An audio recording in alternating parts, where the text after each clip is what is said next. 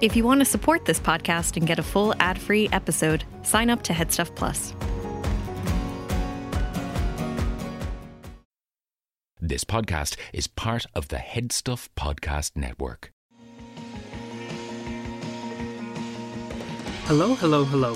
Welcome to another episode of I Know That Face, the only podcast which honours the often underappreciated by the masses work of character actors. My name is Stephen Porzio. Usually at this point you'd hear, my name's Andrew Carroll, but this episode is a little bit different and special. I had the pleasure of chatting with writer-director Paddy Slattery over Zoom, whose brilliant debut feature Broken Law, a Dublin-set crime thriller about two brothers on both sides of the law, will be available to watch in preview screenings from July 31st, before a full nationwide cinema release August 14th. I saw Broken Law earlier on in the year at the Dublin International Film Festival, or DIFF, mere weeks before the COVID lockdown. I'm a big fan of the movie, which I gave a glowing review to on Headstuff, a link to which I'll put in the show notes. During the interview with Paddy, I talked about why I was so taken with the movie. We had a great conversation which covered everything from the long journey to get the film made, his movie and filmmaking influences, some of which are names you'll frequently hear discussed on this show, releasing a movie into cinemas in a post-COVID world, his love of former I Know That Face subjects Juliette Binoche and Barry Keoghan, and what might be next for Slattery. I hope people enjoy the interview and check out Broken Law in cinemas, because having seen it at DIFF, I can say with confidence it's a film definitely worth seeing on the big screen. It shoots in all these Dublin locations, rarely seen in movies. It's tense and gripping, but also at times funny. The audience at DIFF ate it up. Paddy was even one of the recipients of the festival's Aer Lingus Discovery Awards. Interviews like this with Paddy are something we want to do more of going forward on I Know That Face. Special episodes to spotlight the type of films myself and Andrew tend to really enjoy and champion on the podcast when discussing character actors. So maybe in the future, when there's a cool Irish film or TV show coming out, or a great film from abroad at risk of maybe going underseen, we will try reach out to the people behind it for a chat like this. That's enough for me anyway. Enjoy my interview with Paddy Slattery. Some people grow up idolising different people throughout their lives. I always wanted to be like my father. Look at the wall of them. So what's it like being a free man? It's liberating, mate. Liberating. Yeah. What's going on here? So you're out then? It's no thanks to you either. Brother, please forgive me. I have an idea. Let's just say we can kill two birds with one stone. What I did yesterday was stupid. Put the gun down and let her go. I could have got somebody killed. Well, you didn't. Don't ever ask me to do you another favour again. Do you think you're better than me or something? You haven't got a clue, man. You got a surface. When he does, I'm going to bury him below the surface. It'll be the last face you ever see. You're Joe's friend. If you don't get that money back to me, I'm going to cut her fucking head off. Must run the family, what? You don't fancy losing you like we lost your father. Put it down! That's all you're thinking. I was just doing my job.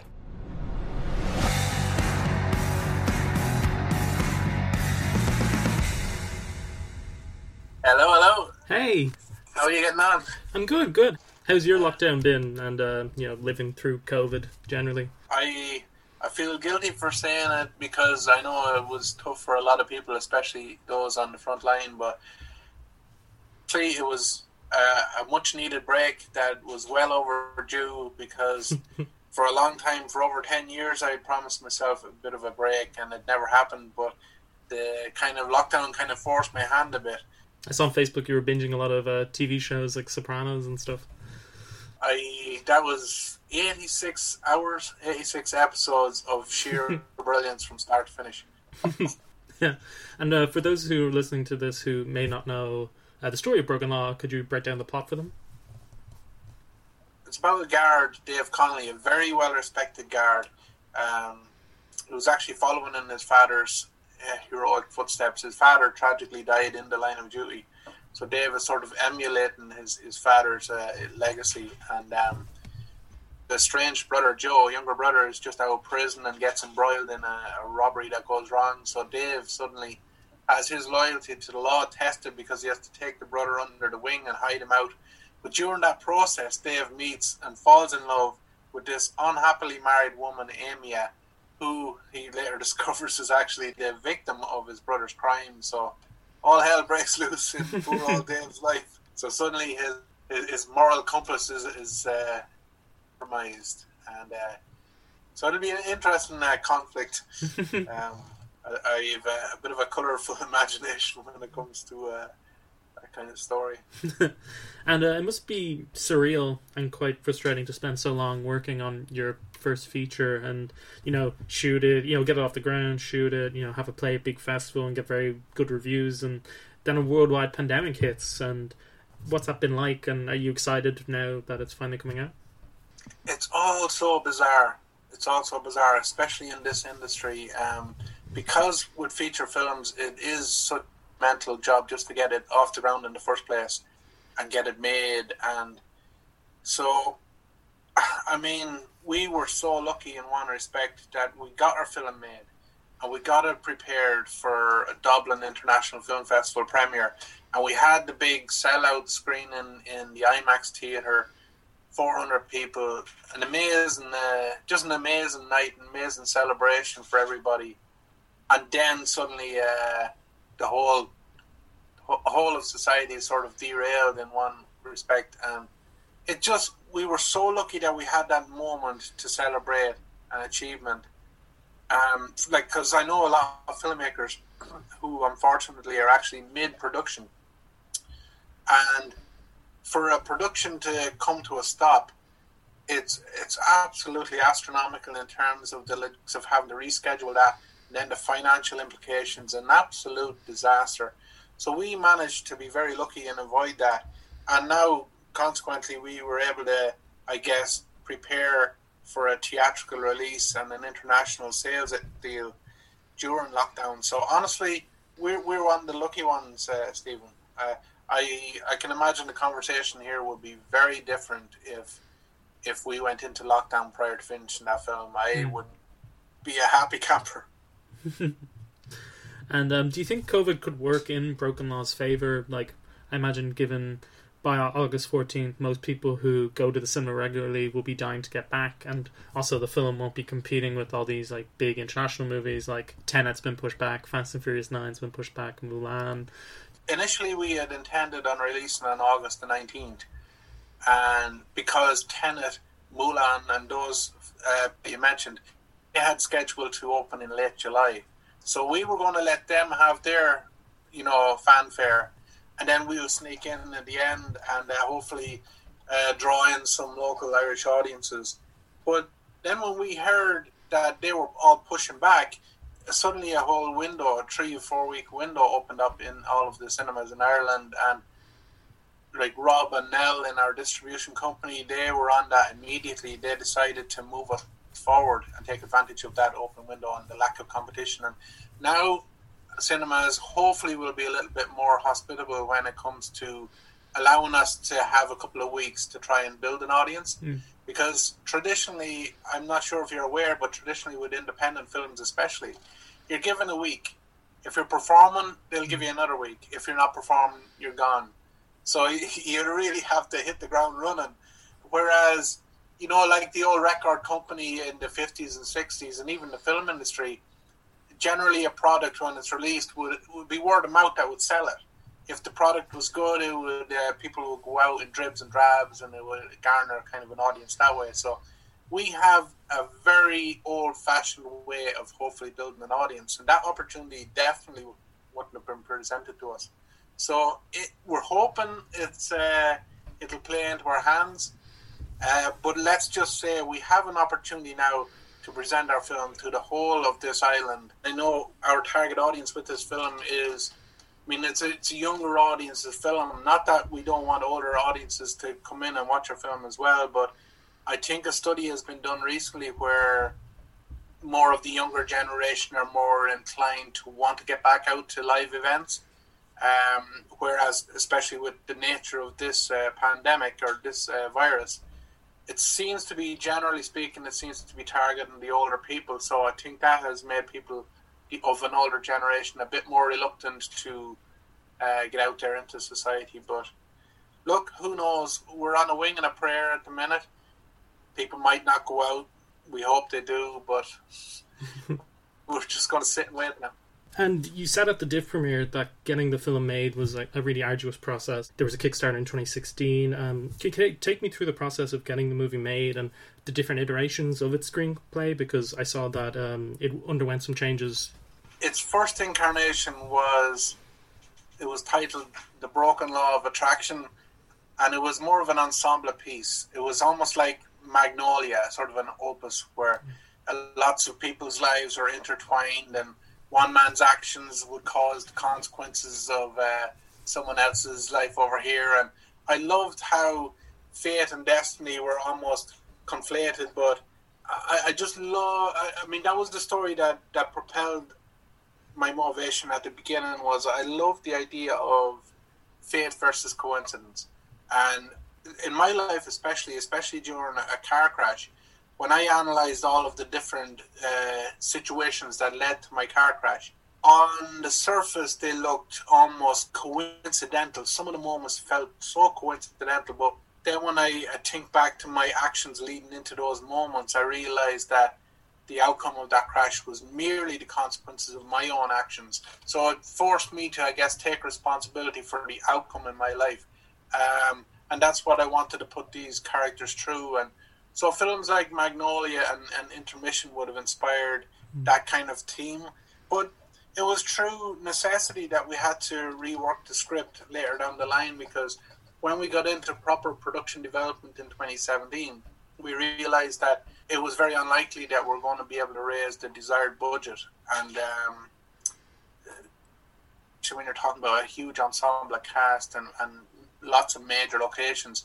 So basically we decided to concentrate on the story between the two brothers and condense it down and only focus on what we really needed for the essentials, for the spine of the story to work. And during that transition, we realised that Simon and I, my producer Simon from Failsafe, we decided, I think the story I was speaking to was more of a story of brotherly loyalty, but not just loyalty, but legacy as well, and how legacy plays into our actions, and I guess how we would tend to behave based on our outward perceptions of other people. So we like playing with that sort of dynamic between the two brothers, and lo and behold, after maybe a year and a half of developing the script with a couple of script editors, we found that it was no longer the broken law of attraction. It no longer leaned on those themes of fate versus coincidence, and we had to change the title and all that kind of stuff. And I heard that the movie was very close to production twice, but then it had fallen through. Like, what were the reasons for that? The first time, I guess, we were involved with a production company that had a very busy slate, and unfortunately they weren't in a position to advertise their budget. That was no problem. But the second time around, again, we were collaborating with different producers, and I mean, we had a guarantee that there was money on the table for a 300,000 budget. We were all set to shoot down in Cork. In fact, with our location set, our cast set, everything was ready to go. 2 days' time, I was about to load up in my van and head down and check into a hotel, and suddenly the night before, one of our main financiers pulled out, and it was like a domino effect. Once one went, it was like a house of cards. It all kind of came crashing down, and that was difficult to take because we were so psyched up. We had everybody committed, schedules. There was like 6 weeks of pre-production. Oh, I was devastated, I'll be honest. And I think I took to the bed for about 3 or 4 days after. I was just physically, mentally, and even financially devastated at that point. I thought, this is it. We're never going to get this film made. So Simon's my producer on this film. Simon and I got together and said, look, let's start again and let's condense it down to a 150k budget. And at least if we're working on that level, we can call the shots. Because when you're relying on bigger finance from external sources, you're almost at the mercy of their creative and business objectives. So, we did it ourselves. We got our own crew, our own cast, and we did it. And thankfully, in hindsight now, it was probably the best thing that could ever have happened, because the fact that we had complete control over our product, it reflects that on screen, because I don't think we'd have the personal film we have on screen, if not for the way we did it, if that makes sense. It's that type of movie that I love, like these very energetic, gritty crime thrillers, and it's about cops and robbers, and I feel those movies don't get made as much anymore because of how many Marvel movies or big franchises there are, and reminded me of things like Heat and We Own the Night, and there's even like a bit of Scandi Noir because it's so gritty. And I was just wondering, I know you mentioned that you were inspired by stuff like Magnolia and Intermission, but as you sort of pivoted more towards a crime thriller and as you were shooting it, was there any movies in that vein that you were inspired by? We Own the Night was certainly one I looked at. Heat, I mean, I'm a big fan of Heat anyway. Was it Michael Mann that directed Heat? Yes. That was certainly in my psyche, but when I knew that we were concentrating on the brotherly dynamic, I went to one of my favourite films, Martin Scorsese's first sort of breakthrough, definitively Martin Scorsese film, Mean Streets. Right. Because I love that dynamic between Keitel's character and De Niro's character. There's a reason, because Mean Streets has its flaws. When you look at it, it has its problems. You can see even its budgetary restraints. You can see in early Martin Scorsese trying out a particular style.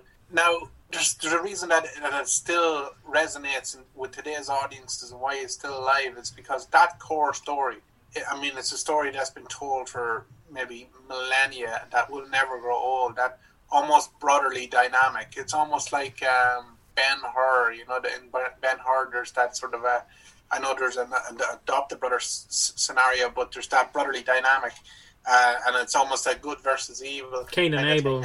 I looked for stories of that ilk that I could lean on, and Mean Streets was certainly one of them. But I know it. We Own the Night, wasn't there like a cop versus like a brother who was on the other side of the law as well? That was We Own the Night. Yeah. Joaquin Phoenix and Mark Wahlberg, wasn't it? Yeah. So yeah, I guess I was looking for films that worked and done it before, but the crime thriller genre, it's almost like a straight to video kind of genre now, because I mean, with the cinema now, obviously the tentpoles, the superhero films, they sort of chew up that space, and it leaves very little for indie films. But I don't know, I guess I did want to make a film that would entertain audiences, but I wanted to try and stay away from some of the more familiar tropes. Now, don't get me wrong, Broken Law has there are the tropes in there, the sort of genre tropes. But I wanted to add an extra layer of sort of personality and humanity into it.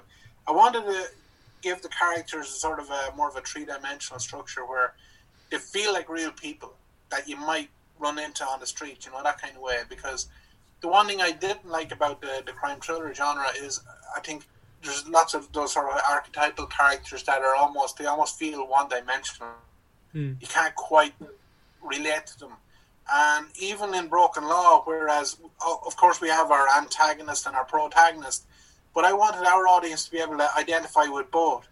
Because at the end of the day, Wallace and Pete, who are played by John Connors and Ryan Lincoln, although they are the stereotypical bad guys in this film, they're not really bad guys at heart. They're young lads that are disenfranchised by a country that doesn't really give a damn about them. These are guys that have only got two options in life. Either emigrate to Australia or Canada or somewhere and get work there, or do what these guys decide to do, take the easy way out and go on the rob to try and get some money on the table. So I can certainly identify with those people, and if, God forbid, if my life went a different direction, I might found myself in a position like Wallace, where it was like I either go on the rob or I feck off to Australia, and that's a sad reality for a lot of young lads and women in this country, and I wanted to kind of speak to that. Ireland is in such a strange transitional period. We're almost feeling like we're losing our identity, but we're also discovering a new identity, and there's resistance to that, and some people get kind of along the way, and I feel some of our characters in Broken Law are almost lost sheep in a society that they don't quite feel like they belong in anymore. What I love about the movie is that I feel all the characters, anytime they make an action, it's so well established why they're making that action, especially as more the movie goes on and you learn more about the two brothers and their father and family before then, and like it was like they were always set to do what they do. I think what kicks off the plot is that Tristan has these like money pressures because his landlord is raising the rent, and even just a little detail like that just makes the movie feel so much more authentic and relatable, on top of having all those themes about, you know, family and like the difficulty of doing the right thing when family is involved, and how difficult it is to get away from your family's past, you know. I think all that stuff is what makes the movie really special. I know I didn't probably give her the attention and love that it really deserved, but the mother character in particular, played by Ali Nikir, mother, especially Irish mothers traditionally, they are the real heroes in our society. They're the ones that, they're the strong ones generally. They're the ones, although, I guess generations ago, the quote men of the family would be out doing the hard graft, but the women, what they had to do, but not just physically do in a world, but emotionally, they had to compromise their own ambitions for other people's interests. And that's what the mother does in this film. She sacrifices her own happiness, her own truth, for the sake of her two sons. And she harbours this lie for years about a man that she would have loved but would have been heartbroken by, and she would have lost to a tragedy. And yet she put on this front, this facade for the sake of her kids. And that's the sort of unsung hero of Ireland's society anyway, and it's probably universal as well. But the mother, for me, Irene Connolly, she's the real hero in this story. Yet we don't, maybe it's apt that we don't give it the love and attention that it deserves, because in general they never do get that. But I certainly see it. And when Ali, our actor who played Irene, oh my God, when she turned up in wardrobe on set and she switched on into Irene's character, holy moly, it was like my mother coming alive in front of me. Without spoiling it for anyone, you know, there's a special scene in there with her and her son, and it comes to tears.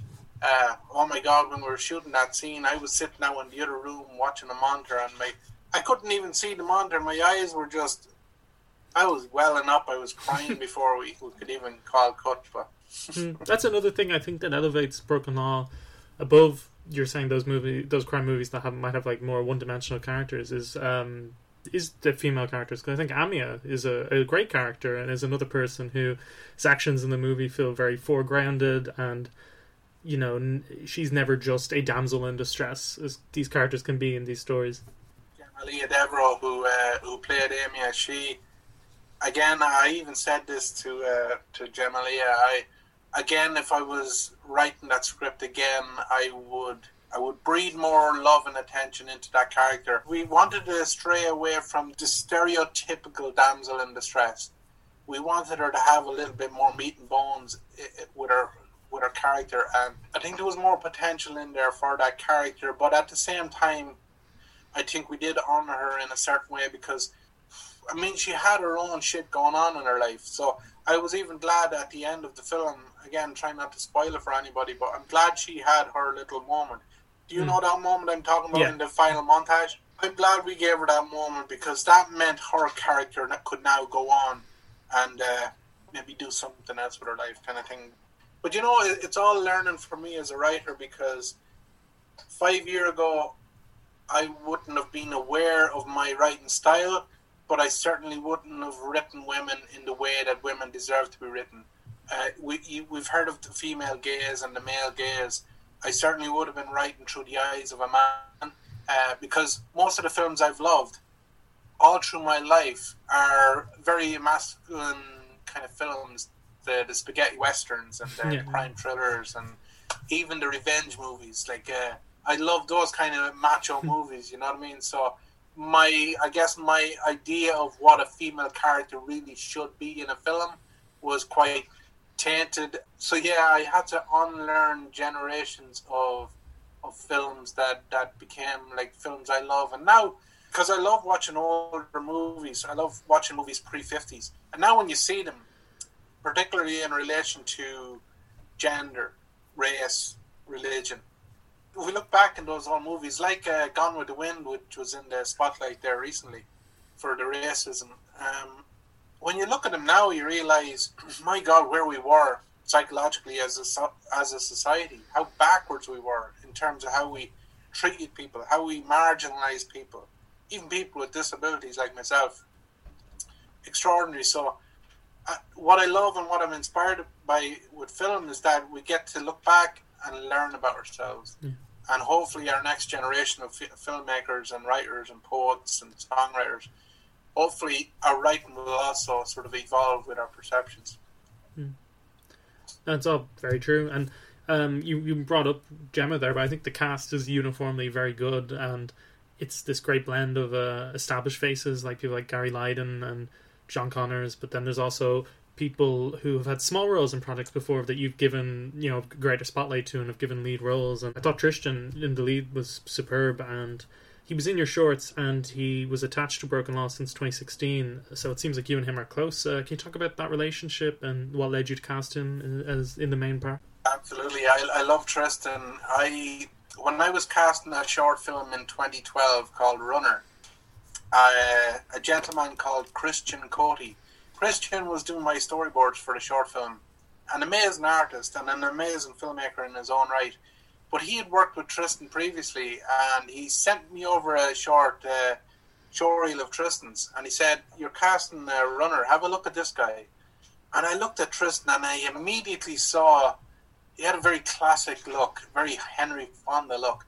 That depth in the eyes, he even looked very similar, even a little bit of a Willem Dafoe or a Michael Fassbender type look about him. I got on the phone and I was chatting with Tristan. He was actually flying off to Italy on a holiday, and he cancelled his holiday to work on Runner with us. And from my very first conversation on the phone with him, we both almost symbiotically just sang in harmony of what I wanted, what he wanted, and how he went about getting it. And I think he's an incredible artist and a writer and director in his own right. So it was, I mean, from as early as 2014, I knew that Tristan was going to be our Dave. I didn't know who else was going to fill in the other spots, but Tristan was in because, like you said, he's a fresh face. Not many people have seen him on the film scene, and there's nothing more refreshing as an audience member myself going to see an Irish film and seeing somebody that you've never seen before but just being completely swept away by.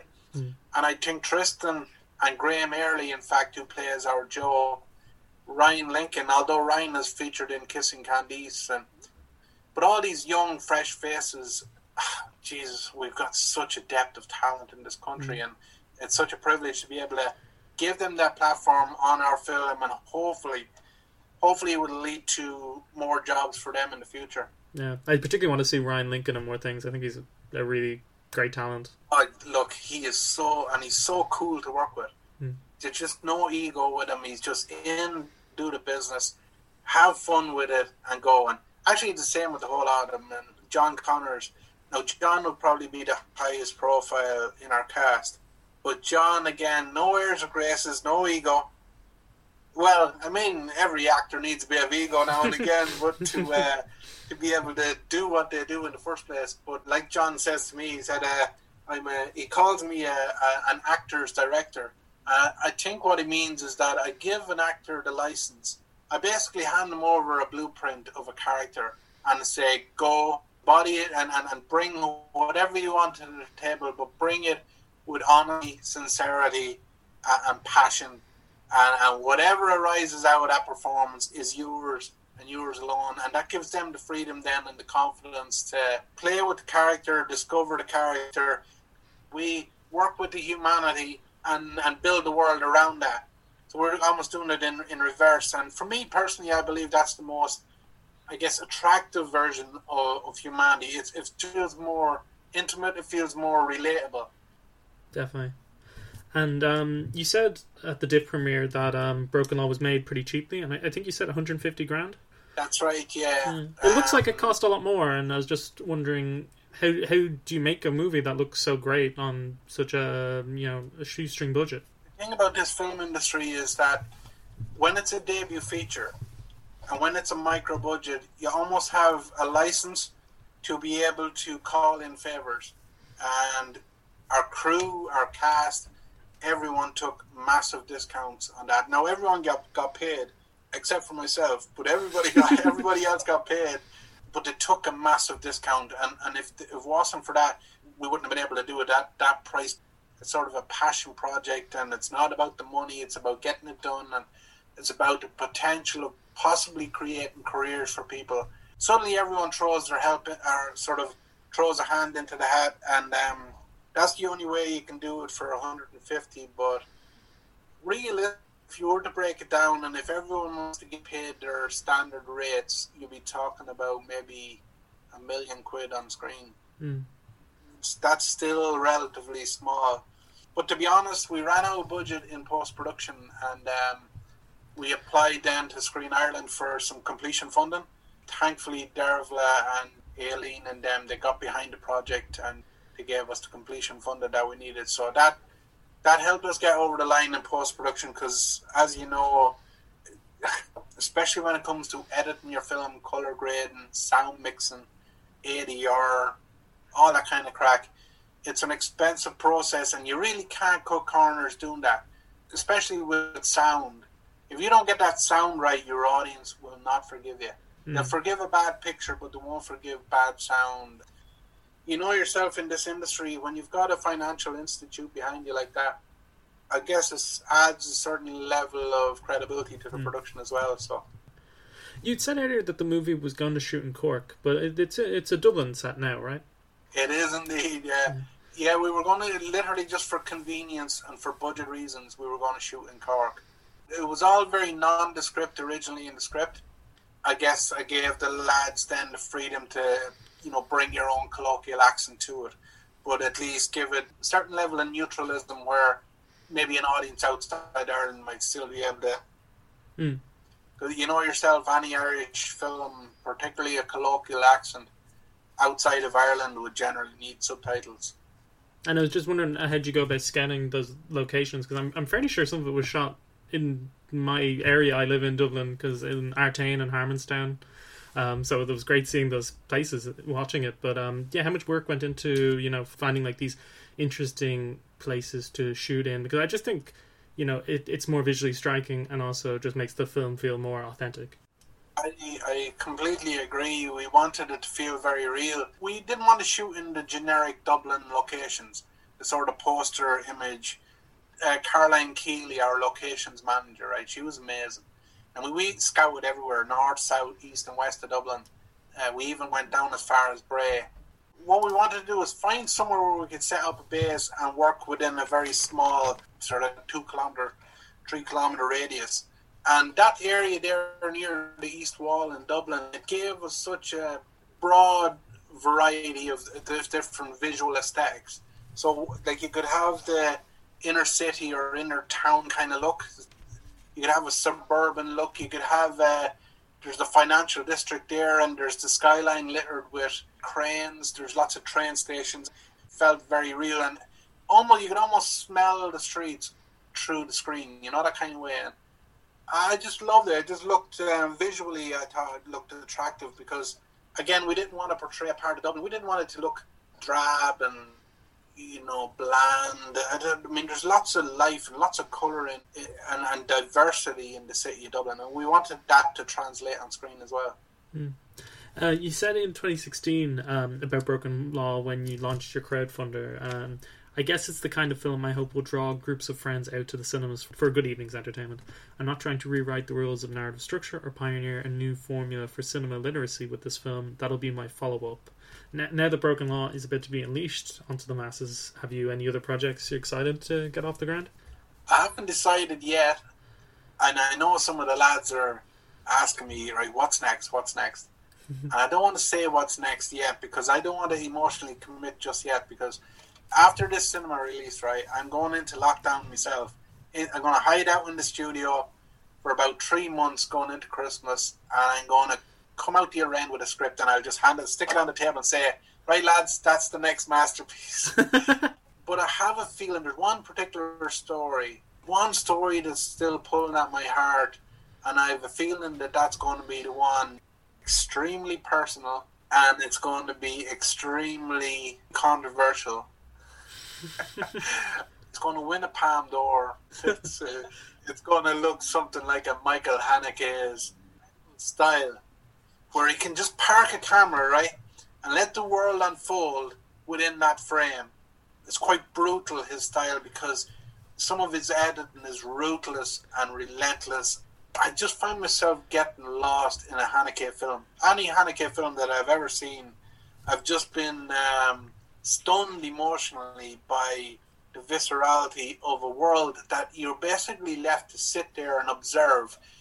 I don't feel like I participate in a Haneke film. I feel safe in an objective kind of way where I can see this world, but my God, what a world he creates. Like, all I can tell you is when I come up with this idea and when I commit to the script, I'll let you know. Please do. But right now I've several hundred ideas swirling around in my head. But you think about the times we're living in now, culturally, God, I mean, it doesn't take much to look around and be inspired to write, because there's so much going on socially, politically, religiously, racially, sexually.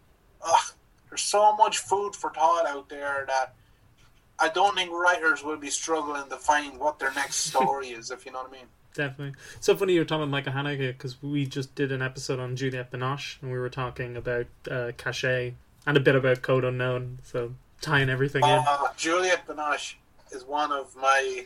Forgive me for saying this. It's a very lad thing to say. I've never had posters of actresses on my bedroom. But if I did have a poster growing up, it would have been Juliette Binoche. Oh, so beautiful. And such an incredible actor. Oh my God. Yeah, I love her. And you've talked a bit about what your next project could be. I was wondering, because we're an actors podcast, is there any actor in particular that you would like to work with? There's so much talent in this country that may sadly never get the spotlight that they deserve. So many names. I mean, he's been in Everton Bar the Crib recently. I hope he doesn't mind me saying this, but Mo Dunford. Oh, yeah. I love Mo Dunford, yeah, incredible actor. When I watched Patrick's Day for the first time, I immediately knew that I had to get it on DVD and watch it and study his performance in it, because I thought it was a sort of a once-in-a-generation performances. And I did, and I watched it, and I studied his performance, and I was floored by it again. I thought he was absolutely amazing. And when you see an actor like that, it's like working with Tristan, Graham, John, Jamalia, Ryan, all these amazing character actors, Ali, Gary. I mean, there's lots of actors. I mean, it's kind of obvious saying Saoirse Ronan, but who wouldn't want to work with Saoirse Ronan? She's Ireland's Meryl Streep. But other lesser known, there's a young actor coming up. Her name's Hazel Dupe.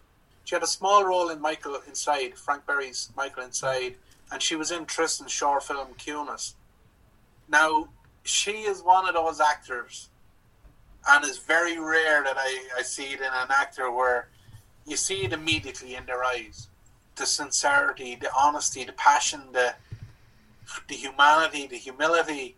Oh, her eyes are alive on screen, and even when you watch her in Tristan's short film, which was deservedly so nominated for an IFTA, and I hope it wins it because it's an amazing short film. But when you see Hazel in it, she will break your heart. She will break your heart in her performance. And how many actors can convey that emotion through screen without dialogue? Not many. So there's a young actor I would love to work with. But look, there's so many young actors coming up. I know he's a big name now, but I've always loved, from the first time I saw him in Mark O'Connor's Stalker, Barry Keoghan. We did a whole episode dedicated to Barry Keoghan. What an actor. Yeah. That face, those eyes, his mannerisms. He's just... I remember that feeling I got when I saw Cillian Murphy for the first time. Cillian Murphy, for me, I think he's, of all the actors in all of the world, in all of history, I think Cillian Murphy is one of my favourite. Amazing actor. I think he's, that's an actor I'd love to work with, actually. So I can't wait for your Michael Haneke-inspired Cillian Murphy, Mo Dunford starring role. That'll be great. Can you imagine? Can you imagine? I think that's everything I wanted to ask you. Thanks so much for taking the time and speaking to me. Look, it was my pleasure. I could talk film all day. Good luck with the movie. So, previews July 31st and then a wider release on August 14th. If I meet you out there in the cinema, I'll buy you a socially distant pint. You wrote an absolutely incredible review. And thanks a million for being there at the premiere as well. No, but thanks for making a great movie. When the next movie comes out, we'll do this again. Great. Chat to you soon, Chat Stephen, to you soon. And take care over there. Take care. You too. Have a good day. Thanks for listening. We'll be back to regular programming in 2 weeks with an episode on everyone's favourite oddball, Caleb Andrew Jones. On that, I'll see you later, cinephiles. This has been a production of the Head Stuff Podcast Network. If you want to support this podcast and get a full ad-free episode, sign up to Headstuff Plus.